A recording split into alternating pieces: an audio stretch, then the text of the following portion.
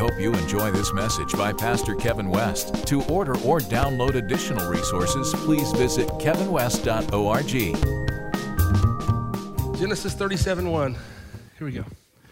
So Jacob settled again in the land of Canaan, where his father had lived as a foreigner. This is the account of Jacob and his family. When Joseph was 17 years old, he often tended to his father's flock. He worked for his half-brothers, the sons of his father's wives, Bia and Zilpah. But Joseph reported to his father some of the bad things his brothers were doing. Jacob loved Joseph more than any of his other children because Joseph had been born to him in his old age. So one day Jacob had a special gift made for Joseph, a beautiful robe. But his brothers hated Joseph because their father loved him more than the rest of them. They couldn't say any kind word to him. One night Joseph had a dream, and when he told his brothers about it, they hated him more than ever. Listen to the dream, he said. We were out in the field tying up bundles of grain. Suddenly my bundle stood up, and your bundles all gathered around and bowed low before mine.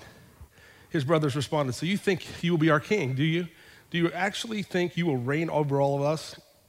And they hated him all the more because of his dreams, the way he talked about the dreams. Soon Joseph had another dream.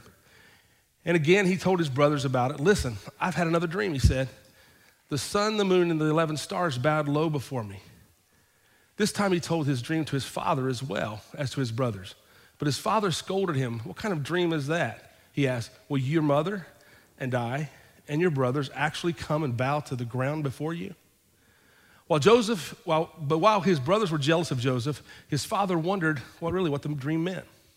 Soon after this, Joseph's brothers went to pasture their father's flock at Shechem. When they had been there, gone for some time, Jacob said to Joseph, your brothers are pasturing the sheep in Shechem. Get ready, and I will send you to them. He said, I'm ready to go.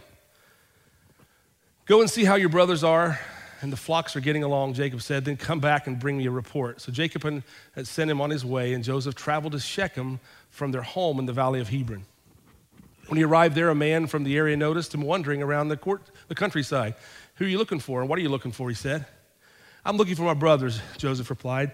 He said, do you have any idea where they would be? They were pasturing their sheep. Yes, the man said, they moved on from here. They were here for a while, but they moved on. Now they're into Gothan. They went to Gothan. Joseph followed his brothers to Gothan, and there he found them. When Joseph's brothers saw him coming, they recognized him in the distance. As he approached, here we go, they made plans to kill him. Here comes the dreamer, they said. Come on, let's kill him and throw him into one of these cisterns. We can tell our father a wild animal has eaten him. Then we'll see what becomes of his dreams. But when the Reuben heard of their scheme, he came to Joseph's rescue. He said, let's not kill him. Why should we shed any blood? Let's just throw him into the empty cistern here in the wilderness. Then he'll die without our laying a hand on him. Reuben was secretly planning to rescue Joseph and then return him to his father. So when Joseph arrived, his brothers ripped off his beautiful robe he was wearing. Then they grabbed him and threw him into the cistern. Now the cistern was empty. It was a well that was empty. It was dry. There was no water in it. Then just as they were sitting down to eat, they looked up and saw a caravan of camels in the distance coming toward them. It was a group of Ishmaelites, traders, taking a load of gum, balm, and aromatic resin from Gilead down to Egypt. Judah said to his brothers, what will we gain by killing our brother? We'd have to cover him up. We'll have to cover up the crime. Instead of hurting him, let's just sell him to those Ishmaelite traders. After all, he is our brother, our own flesh and blood. His brothers agreed. So when the Ishmaelites came, who were the Midianites traders, came by, Joseph's brothers pulled him out of the cistern, sold him to them for 20 pieces of silver, and the traders took him to Egypt. I know this is a lot of scripture, but it's important. Sometime later, Reuben returned to get Joseph out of the cistern. When he discovered that Joseph was missing, he tore his clothes in grief. Then he went back to his brothers and lamented, the boy is gone, what will we do now? Then the brothers killed a young goat and dipped Joseph's robe in the blood. They sent the beautiful robe to their father with this message, look at what we found. Doesn't this robe belong to your son? Their father recognized it immediately and said, yes, it's my son's robe. A wild animal must have eaten him, and Joseph had clearly been torn to pieces. Then Jacob tore his clothes, dressed himself in burlap. He mourned deeply for his son for a long time. Let's just stop there. I've come to realize something, the more mature I get. rather than older. The more mature. The more mature I get, the older I get, the more I realize something. Favor on a person's life can't be measured in only the successes that we see. His dad made him a coat. His dad loved him. He was the favored son. His brothers even knew it. But Joseph has this coat that he's wearing that represents this favor, but just because you're favored doesn't mean every aspect of your life, every detail of your life, every action of your life, every moment of your life, every season of your life is going to reflect what our definition of favor would be. I've come to realize that favor and famine look alike. They do. I've never seen anybody get highly favored and experience high favor in their life without going through some dry, dead times, hard times, pressure times, times where you didn't know if you could go right or if you could go left. You didn't know if you were up or you were down, or you were on the bottom or you're on the top. You know, you hear all the scriptures and you come to church and you hear people preach good messages that say you're the head and not the tail, but you're highly favored of God and you're the one and you're the only, and your life is falling apart. And it's hard to recognize you're favored if you're only measuring favor by your current status. When God marks a person's life, and I got to tell you, you've been marked, whether you know it or not, God marks a person's life, the journey that he takes you on that life has its ups and has its downs. There'll be time that you think everything is perfect and you're starting to realize that favor, and that's good. You should do it, and it will happen in the course of time. But what I've come to realize the older I get, you can measure or mark the favor on your life when you sense that you're going through a time of famine in a dry place. How do you know that? Because famine doesn't last always. Dry times don't last always. Setbacks don't last always. What I'm kind of learning is when you go through a time of famine, a time of pressure, a time of life when things are going a little dry place, it actually is a repositioning of what God really wants you to be and where he wants you to be in life.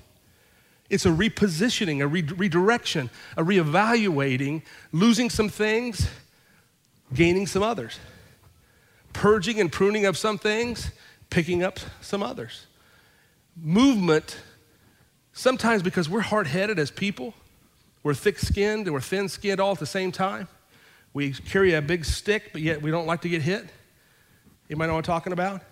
We like to say, God, bless me, bless me, bless me. And when God says, okay, I'm going to bless you, it sometimes falls apart before it gets better. Sometimes it pushes you back before you even get forward. And when you're in those moments, you're going, God, I really wish you would do something different. So what we do is we prescribe to God, we know what favor looks like. Favor is really something that really is stamped on your life, and it feels good, and you just soar and through life with no problems and no headaches, and things are just evident that things are good in your life. If that's your definition of favor, you don't know God as well as you need to know God. Because God will take you through some places in life that'll redirect your steps and put you in a place where he can show you how powerful he really is, what he wants to do in your life. And the things you try to hold on to deeper and harder and tighter are the things he begins to pull apart. If you're not in a position and haven't been in a position where you question God, you don't know what favor really is. You should live life. You should have experienced something in life where you're going, God, is that you? Is that me? Or is that the devil? And sometimes you can't tell the difference. You lose your job. You get fired. Get behind me, Satan. The devil is a liar, right? And God all along saying, if I didn't allow that to happen, you'd have stayed there the rest of your life and rotted. And I never had that for you to just rot there. I have something for you to be promoted, but you can't be promoted from that place, so I have to move you to another place to get you to the place I really want you to go. Sometimes it takes 3 or 4 moves to get you to the place because we'll hold on to the place we are. Sometimes we get attached to things. We get attached to success. We get attached to positions and influence, and we got people, and here we are, we're going, yes, I love this, I love this, I love this, but the Lord will put a little nudge in your heart, and you'll begin to go, there's more than what I'm experiencing right now. But as soon as that begins to happen and God begins to move your life and he begins to adjust your life and take you to a place of promotion, it looks like a demotion sometimes first. Sometimes it looks like you're getting set back, held back, thrown back, talked about. You don't see an end in sight. But it's in those moments where God begins to do a work in your life that's bigger than you could ever do. God can't work sometimes in success. Sometimes God has to work in transition. Because when we're in success, we don't listen as clearly. Right? Because when it's all going well, we're telling God how it's going. And then you become the expert and God becomes the student. Right? But when you have no other choice to follow after where he's at, what are you doing? Where are you taking me, Lord? What are you doing? And as you begin to move through and navigate through life like Joseph did, you begin to start seeing some things happen. Many of us, probably all of us, can relate our life to Joseph in some form or fashion. Joseph was 17 years old, a young, aggressive, but immature. And immaturity and aggressive combination is a dangerous thing. I've been there. I was even older than 17 and immature and aggressive. That's dangerous, right? Because you think you know everything. Joseph gets a dream. So he goes and tells the people that should be celebrating with him, I got a dream. I want to change the world. You know, I got a dream, guys, that you guys are going to be bowing down here before me. Well, that's not necessarily a dream you want to tell people that are already jealous of you. They already know that you're dad's favorite. You wear a coat rubbing it in our face, right? And now you're going to tell us what it looks like, and you're just reaffirming to us what we already know. We're less than you anyway, right? And then he's surprised that they're turning against him. Now watch what happens here. What Joseph had to come to realize, Joseph's dad was named Jacob. Jacob had a father named Ishmael, or had a father named Isaac. Isaac had a father named Abraham. You all know the story very well. Abraham was supposed to have a son where the promise was going to come forward. But Abraham takes matters into his own hands. Abraham and his wife Sarah get together. She was barren. She couldn't have a baby. So Sarah comes back and says, I got an idea. We're going to bring Hagar. She's a handmaiden. She's out here. We're going to bring her in, and you're just going to have a baby with her, and that's surely how the promise is going to come. So Abraham comes out, has a baby with Hagar. They call that baby Ishmael, and Ishmael becomes the baby. God comes back to them and says, why in the world did you take matters into your own hands? I gave you a promise, but you weren't willing to wait on the promise to happen. Why is it when I tell you something's going to happen, why is it that you feel like you have to be responsible to see it come to pass? Why can't you trust me in the process even when you don't see it working the way you think it should work? I don't work on your time frame, you work on mine. Right? But if you want to get ahead of me, you'll get ahead of me. If you want to stay behind, get home. But I'm always on time because time is in me, I'm not in time. So why don't you be patient and listen and trust me? But Abraham didn't do it. He goes ahead and has a child named Ishmael. So God says, now you got a problem. You have a child born named Ishmael out of Hagar when the promise was supposed to come out of Sarah. So they have to go back to the drawing board. And you know what I'm talking about. Got to figure this out. Sarah's up in age. God opens up her womb. She has a baby. And now that baby comes forward named Isaac. So here's what you have. You got Ishmael, which is the older brother, but it's not from Sarah. And you have another baby that's Isaac. So it's Abraham, Isaac. Isaac grows up and has children named Jacob. So Jacob has sons, one of them named Joseph. Joseph's grandfather, follow me now, Joseph's grandfather is Isaac. Isaac's brother is Ishmael. Ishmael looks like a mistake because Abraham took it in and put it in his own hands, right? The problem is, now you've got another 2 generations down the road, Joseph tells his brothers the second dream. The second dream comes along and it's the same thing. Now he's got his dad wondering, what in the world are you talking about? That me, your mom, and the brothers are going to all bow before you? So he sends his brothers out to tend to the sheep in Shechem and to the flock. They were gone a long time. Comes back to Joseph and he says, your brothers have been gone a long time. don't you go check on him for me? Joseph goes down, I just read it, goes down to the story, goes down to the Shechem, couldn't find him in Shechem. A guy looks at it, tells him they're over in Dothan. So he goes over to Dothan, and as he goes into Dothan, he finds his brothers, there they are, and they go, we're going to kill him. They hated him so much. Now, when they begin to say they're going to kill him, they realize they wanted that coat. So they pull the coat off of him. One brother named Reuben, the older brother, says, we're not going to do that. We're going to throw him in a cistern. But here's the beautiful part of this story. As they throw him in the cistern, here comes the Ishmaelites. You recognize the name? The Ishmaelites were his grandfather, Isaac's half-brother. That was a mistake. Now these Ishmaelites, 2 generations later, the promises generation is Joseph. The Ishmaelite generation are the traders that are coming to buy Joseph, but Joseph doesn't know it. So the mistake was coming all the way to Dothan. And if there hadn't been Ishmaelites, the mistake of his grandfather's brother, there would have been nobody to take him from Dothan all the way up to Egypt. Are you tracking with me? Yeah. This is important. Because God, it looks like a mistake if you read it. Abraham, why in the world did you make a mistake and screw up and mess up? And now you've got Ishmael. And God says, it looks like a mistake to you, but I'm working a bigger plan. I'm working a plan that you couldn't even comprehend if you wanted to try to comprehend it. I'm working something so big that I can only give it to you in doses. So here comes the Ishmaelites. The brothers sell Joseph to the Ishmaelites. The Ishmaelites in 4, 5, 6, 7 chapters earlier were the people that were the mistakes. It was his grandfather's mistake.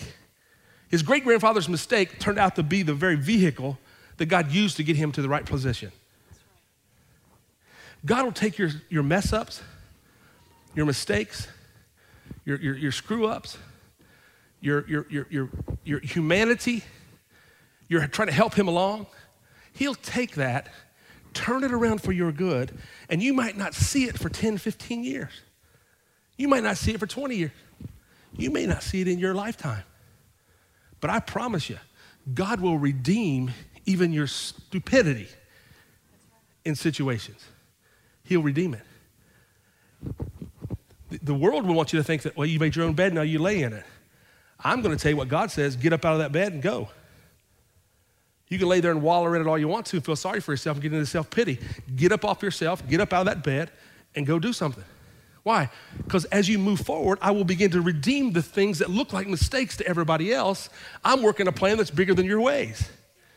I'm working ideas bigger than your ways. I'm not just talking about you. I'm trying to regenerate an entire generation of people. Joseph was taken at that point up to Egypt, sold in slavery. Now here's the same favor that was on his life with the coat and his dad. He now finds that same favor up in Egypt, because now they're looking at him and they're going, Joseph was a good man. He worked hard. They brought Joseph. He got promoted. They put him in prison. They promote him. He gets in jail. They promote him. He starts running the jail. Somebody lies on him. He gets thrown back down in the dungeon. Guess what? Now there's a dream. Pharaoh has a dream. Joseph gets summoned again. Now here's the guy, over 18 years of his life, from 17 years to about mid-30s. This guy was up and down. People showed him favor, threw him in a dungeon. Showed him favor, put him in prison. Showed him favor, false allegations. Showed him favor, sold. Showed him favor, said he was going to kill him. Showed him favor. Favor doesn't always look like, just always like we think it should look. If you have any setbacks in your life, if you have moments in your life where you're going, oh my God, how did I get here? How did this happen? What did I do wrong? Rather than feel condemned, ashamed, or guilty, why don't you say, okay, God, now I'm here. Now reposition me that the favor I know that's on my life can surely manifest, can surely flourish, and surely blossom, that the world be able to see it. Because God had a plan to take Joseph all the way up to Egypt, because God was going to set something up. Joseph becomes such a second in command. Joseph became the CFO of the entire nation. He was over the entire GDP. He was over the entire government. There was a dream that he had, and the dream said there's going to be 7 years, a dream that Pharaoh had, he interpreted it. It said there's going to be 7 years of flourishing prosperity, 7 years of famine. Joseph knew famine. Joseph knew famine. He knew when things weren't good. But he also knew, I've got enough experience with God that even when things don't look good, they can't stay bad. They've got to turn for my good. So he was low. He was down, and then he was up. Then he was down, and then he was up. And finally, God put him in a position with Pharaoh. Pharaoh set him up over the entire budget and surplus of Egypt. And the dream was this: there's going to be 7 years of plenty and 7 years that follows with famine. Joseph, what do we do? Joseph says, here's what we do. We're going to save 20% of all of our stuff. And that 20% is going to go over here. And we're going to prepare for 7 years of famine. Why was that so real to Joseph? Because Joseph knows what it's like to be thrown in a cistern and left to die. He also knows what it's like to be sold to the Ishmaelites and transported to Egypt, even though it looks like it's bad. He knows it has to turn good. He knows what it's like to get thrown in prison and in the dungeon and then bounce back up on top. You can't keep a good man down. Favor, he knew he was favored because of his father. And can you imagine his mindset when things were not good? I believe he would lay there and go in the prison at night or the dungeon at night and thinking, how did I get here? I thought I had that color, that coat of many colors. How did I get here? Sometimes when you're laying square on your back and things aren't going like you hope they would, you've got to encourage yourself in the Lord. You've got to remind yourself of really who he is and who you are. When things are falling apart, when you can't make ends meet, when your body's not wanting to cooperate, when she's not wanting to cooperate, when he doesn't want to cooperate, when they don't want to cooperate, and nothing's working for you, and you're wondering how it's all going to turn out, and you can't get a yes over here, all you get is a no and a maybe and a no and then a more of a no. It ain't working the way you think it should work. You've got to sit back and you go, oh God, what do I do? What do I do? You've got to encourage yourself in the Lord. Sometimes you got to remind yourself that he made you a coat of many colors too. Sometimes you got to remind yourself, if I've been down before, I don't stay down. Sometimes you got to encourage yourself. It might be your 5th or 6th or 7th time down, but you can't make it your 7th time down be your last. You got to know, I'm coming up.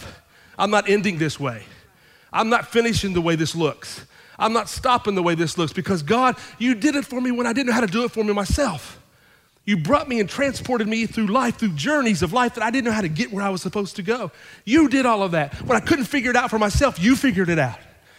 You laid out a map. There's no way, when Abraham and Sarah were having the discussion about having a baby, and she looks at Hagar and says, I know what we're going to do. Hagar, come over here, because in 2 generations, there's going to be a famine in the land, and we're going to need to have somebody in position in a cistern to be sold by your descendants. There's no way you can predict those things. No way you can predict. You don't know. That's why you can't look at your life and go, I wish I wasn't born out of this family. You weren't a mistake. I don't care if you were born out of wedlock. I don't care if you had one out of wedlock. I don't care if you divorced. I don't care if you went through the bad situation. I don't care of all of that stuff, because somehow God works all things together for good. He knows how to weave it all together and tie up the loose ends. I know how he thinks. I know what he does. He looks at you and he says, I have favor on your life. I cannot undo the favor. But if you think the favor on your life is only to be experienced with such a sweet-smelling fragrance in every occurrence, no, sometimes the fragrance gets really sweet when you're down, when things aren't going well. He's looking for somebody that'll trust him when their back's against the wall. It's easy to trust him on the mountain when you've got the victory.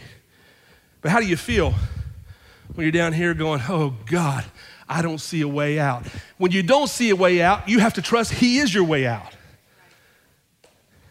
Not only is he your way out, he's your way in. And he will never leave you or forsake you. He will take you into those places. That's why when you're able to look at your kids and maybe you made some mistakes in your life and you're going, God, I wish I hadn't have made that mistake. I wish I had done that. And you look at your spouse and you're going, God, if I could, how many in here would like to have some redos or some do-overs?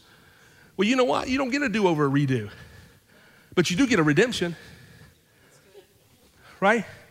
Because he'll take the mess, He'll take the discouragement, he'll take the bad, and he turns it somehow for good. And when you're thinking, I'll never find joy again, joy just comes in the morning. When you feel like I'll never find happiness again, can I ever trust again? Yes, you can trust. But don't you put your trust in an unfaithful man, because it's like an aching tooth or a foot out of joint. Proverbs. Your trust is in him. Had a couple come in my office one time, and she couldn't trust him, and he'd had multiple affairs, and it was just a bad situation, and she said, I can't trust him anymore. And he's going, I'm doing really good. I'm doing really well. I mean, he said it's been several years now. She still just can't trust me. She's got this wall up. And I said, well, you can't blame her. I mean, look at your track record here. I mean, your resume is not real promising. He said, I'm a different man. I got saved. I got converted. And she looked at me and she said, well, he might have, but my mind still wonders. So she had him under this real control. So he had a report to her. Like if he was at a certain place, he had to call and check in, and she had approved his check-in, and then he had to bring her the receipts from the ATM machine, and not for just the money amount, for the date of the time stamp on the ATM machine. Then she would compare it over here, and then she would compare it against her bank statement to make sure that he wasn't lying, that he wasn't really taking somebody else's ATM machine. You tracking with what I'm saying? She was living a paranoid life. All because she was afraid that he was going to cheat again. And I looked at her. We sit in my office, not here, it was before here. We sit in my office, and I said, he's going to do it again. I'm telling you, as sure as I'm sitting here, he's going to do it again. He stood up. He's ready to fight me. He said, I'm telling you, I'll never do it again. I said, you can't make that promise. You're not that strong. You're not that good. He said, I know what I'm capable of. I said, so do I. You got a resume. And she's looking at him. She's starting to defend him a little bit. She said, well, he's been good for 3 years. And I said, show me the ATM receipts. I want to see him. She said, seriously? I said, no, I don't want to see your ATM receipts. I just know the fact that you're having to get them means you don't really believe what you just said. I mean, he's proven himself and proven himself. I said, the problem is he's going to do it again. She said, how can you say that? He said, how can you say that? I said, because when you're under that kind of pressure to perform, it drives you to do the very thing you're trying not to do.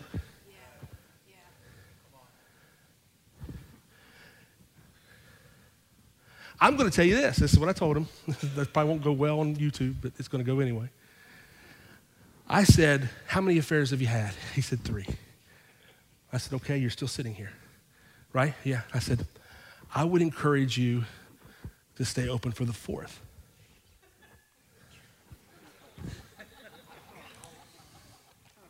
I would just encourage you to do that. And she said, we came for pastoral counseling. I said, you're getting it. She says, you're me to tell me that you're going to encourage him to have an affair? I said, oh no, I'm not having to encourage him to have an affair. I just said, encourage him to be open to it. I said, there's a difference. And she said, how can you give that kind of counsel? She said, I need to talk to somebody that's above you. I said, well, there's only one in this church, it's God, because I'm the pastor, all right? We got a board, we got all that, but I'm just going to tell you, they're all going to tell you the same thing. She said, well, I said, you're driving him to have an affair. She said, I just don't see it. I said, you've got so much control on him that he's proven himself and he's running from it. He's not free. He is not free from wanting to do it. He's free to try to prove himself that he's not going to do it. I said, I'm going to tell you, you're going to drive him to it. And you're going to run. I promise you, I've seen it too many times. He said, what do? I said, quit putting your trust in you. And you quit putting your trust in his reporting scheme. Put your trust in God. He's the only one that's faithful. Can you trust God that God won't let him cheat on you? Can you trust God that he won't let you cheat on her? And if you have more confidence in your ability and your confidence in your reporting, you're both missing the boat. You have to have trust that he is going to direct your steps. And I said, I told him, you got a pretty good track record here. I said, after 3 and she's still here? I said, that's why I said be open, because I promise you, if you go out and do it again, she's probably going to be right here. trying to find another solution, putting more controls in place. And he said, man, he said, I don't want to live like this anymore. I don't want to live like this anymore. I said, then change it all. I said, I'm gonna do a dissolution of your marriage right now, and I'm gonna remarry you right on the spot. And they said, how do we do that? I said, I'm gonna do it. I said, I decree your marriage dissolved as you've known it. Will you take this woman to be your wife? To have and to hold, and I went through the entire ceremony from my head back and forth. Tears start falling down their face. The presence of the Lord filled that room. I took her ATM things that she had already pulled out. I took them up there and I put them in a shredder. I shredded them. I said, he don't have to report you anything else. The reporting is over. She looked at him. She says, you don't have to report to me. He goes, I want nobody else. I said, then you're going to put an accountability together. Can you handle the fact, told her, can you handle the fact if he has tempted? Can he tell you he's tempted? Or do you have to wait till after he's already fallen and then bring him through the rebound? She said, I don't know that I'm strong enough to handle the temptation. I said, yes, you are, because your confidence is in him.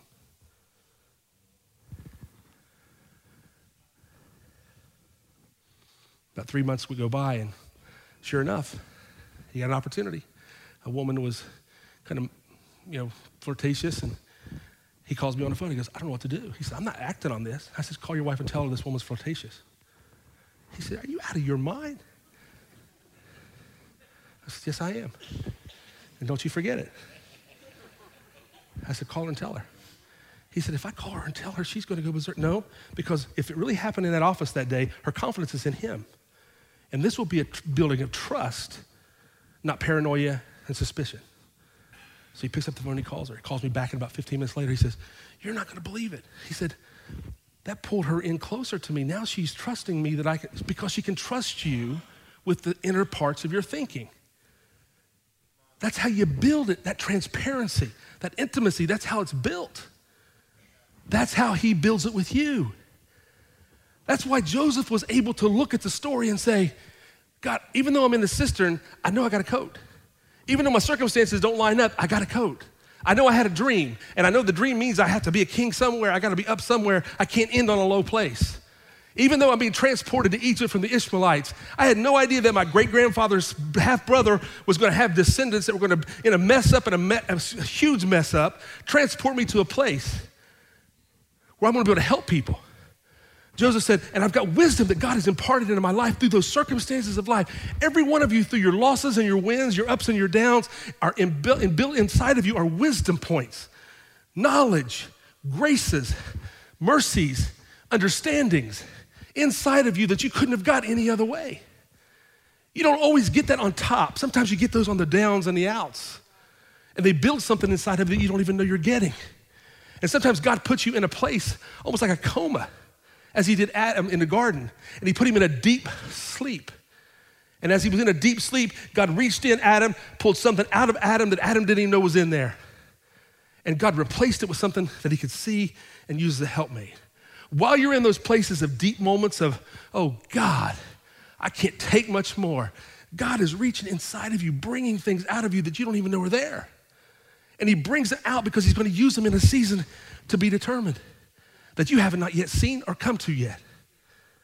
So Joseph comes and he says, we're going to say back 20% of everything. 7 years were powerful. 7 years of plenty, prosperity. But then following that 7 years, sure enough, 7 years of famine come. All of a sudden, back down here in Shechem, back down here in Canaan, was Jacob, the dad, that thought he lost his son, and the brothers. And now there's famine everywhere. There's no wheat growing. There's no corn. All they've got is some money. And the dad says, I heard that up in Egypt, they've got plenty. So take a little bit of this money and go up and buy us some food. And here go the brothers, all the way to Egypt. They walk in Egypt, and here's this man that looks like an Egyptian now. He's talking like an Egyptian. He walked like an Egyptian. You know that song? He did all that, had it all around, right? Here he was. And the brothers didn't know who he was but he knew them. So they come in to buy food. Now, I don't have time to go into the whole story, the rest of the story, but I will tell you this. As he came in, and God put Joseph in that position of leadership after so many ups and downs, first, he would have never gotten there unless his great-granddaddy had made a mistake. His great-granddaddy made the mistake with that woman Hagar. And when she did, she had a boy named Ishmael, and Ishmael's descendants transported Joseph all the way up to Egypt. So now Joseph's in a position. He went to the cistern first, and he couldn't have gone to Egypt unless he had gone through the system. Once he got to the cistern, they take him to Egypt, now he's here. Then he went to the jail, went to the dungeon, he went to prison. He was up and he was down. All the while, God's building stuff inside of him. So here he is, in a position of authority. And he looks at his brothers, instead of being upset, angry, going, y'all, you threw me down. I heard you were gonna kill me. Thank God for Reuben. Reuben, you're the only one getting weak today. Rest of you out of here. No, he looked at him with compassion and he thought, it's my brothers. Joseph looked at him over a course of discussions and meetings. He looked at him and he said, you all meant for evil. And what the enemy meant for evil, God turned for good. And then he looks at his brothers and he says, go tell Dad, it's me, I'm alive. The brothers go back, transport, gather up everything that's in that area of Canaan. Jacob's there. They come back and they say, Dad, your son we thought that was dead, the one you favored, is now alive. He's over Pharaoh's entire government. Well, the Bible says when those words were told to Jacob, his heart revived within him. He had been mourning for all those years that his son was dead, and now just heard he was alive. Transported 70 people, transported in all of his livestock, his cattle, all of his substance, everything, transported and traveled all the way to Egypt. They traveled the same road that Joseph had traveled over about 20 years earlier. The only difference was Joseph had favor. And Joseph's favor went through the cistern, the wagon train, the dungeon, the prison, the beatings, the lies, setbacks, false accusations, the discouragement, the disappointment of years of all those things. He got there. And then why Joseph got to that place, he looks and he says, I don't want you all to go through the same route I went through. You all don't need to go through cisterns or wagon trains or ups and downs. Just come on up here. Favor on your life comes and is expressed, developed, matured as character is built inside of you in your downs as well as your ups. When you got your back against the wall and everybody's turned on you, are you full of hate and bitterness and anger? They're talking about you, saying things they shouldn't be saying. Wrong. Do you feel like you have to get even? Set them right? I'm going to set this place in order. I'm going to tell them, I'm going to set the record straight. Is it your record or is it his record?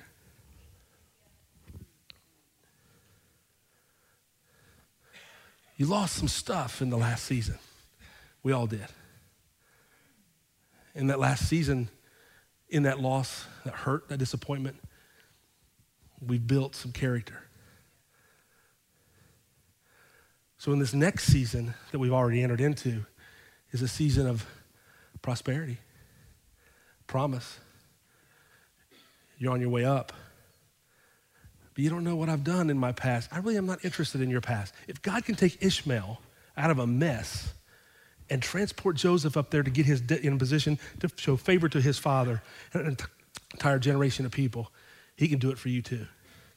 Your problem is not too big for the Lord. Your dilemma that even you created or didn't create or somebody else created it, God's bigger than that dilemma. And you have to know collectively what's happening in this country. We've got election day coming up on Tuesday. I'm not telling you who to vote for, but if you're eligible to vote, you need to vote. Amen? You need to vote. Vote your conscience, vote what's inside of your heart, what lines up with what you believe. That's who you vote. You don't vote against people, you vote for something. That's Right? Because if those people that you vote for get their agenda across, will your life be what you want it to be? Or do you have to go protest somebody else? Joseph never protested his brothers when they came in. He embraced them because a character was built inside of him that put him in a position where his character could handle his success. Every down and out moment you've had, every drop off moment you've had, everything that's put you down your back for whatever reason, it was a time of reflection, a time you can't explain, a time you wouldn't want to go do again. You wouldn't want to experience it all again, and for no reason, no way. But you're thankful that God's building something inside of you that you can sustain in a position and a point of reference of success. And that's where God's taken the body of Christ. Can he trust you with the power? Can he trust you with wisdom? Can he trust you with knowledge? Can he trust you with stuff? Can he trust you? I think he can. The question is going to be, can you trust him when things aren't working the way you thought they should work? Would you stand with me?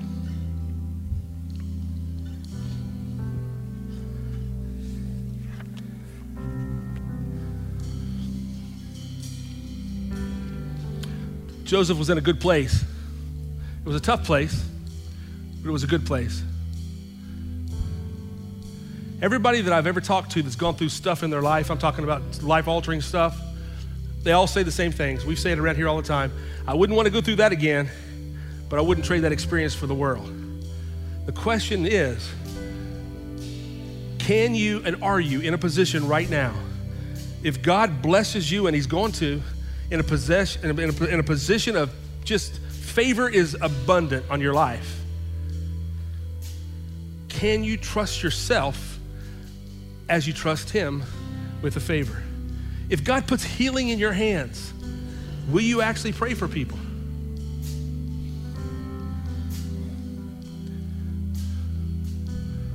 I believe you will. He's maturing his body. Would you bow your heads and close your eyes with no one looking around real quick? No one's looking. I'm just going to ask you a question. Is there anybody in here that's not saved? You want to get saved today? What I mean by that is trade the old life for his new. Wipe away all your old stuff for something brand new.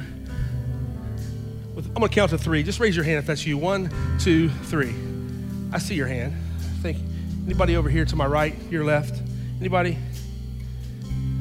I'm going to do something a little old-fashioned today that I haven't done in a long time. Those of you that raised your hand, I want you to do me a favor. I want you to step out of your seat up here and meet somebody and pray with you. Young lady, that you just raised your hand. Would you just come up here? I need somebody up here, a lady that would pray with her, if you don't mind. Thanks, Kathy.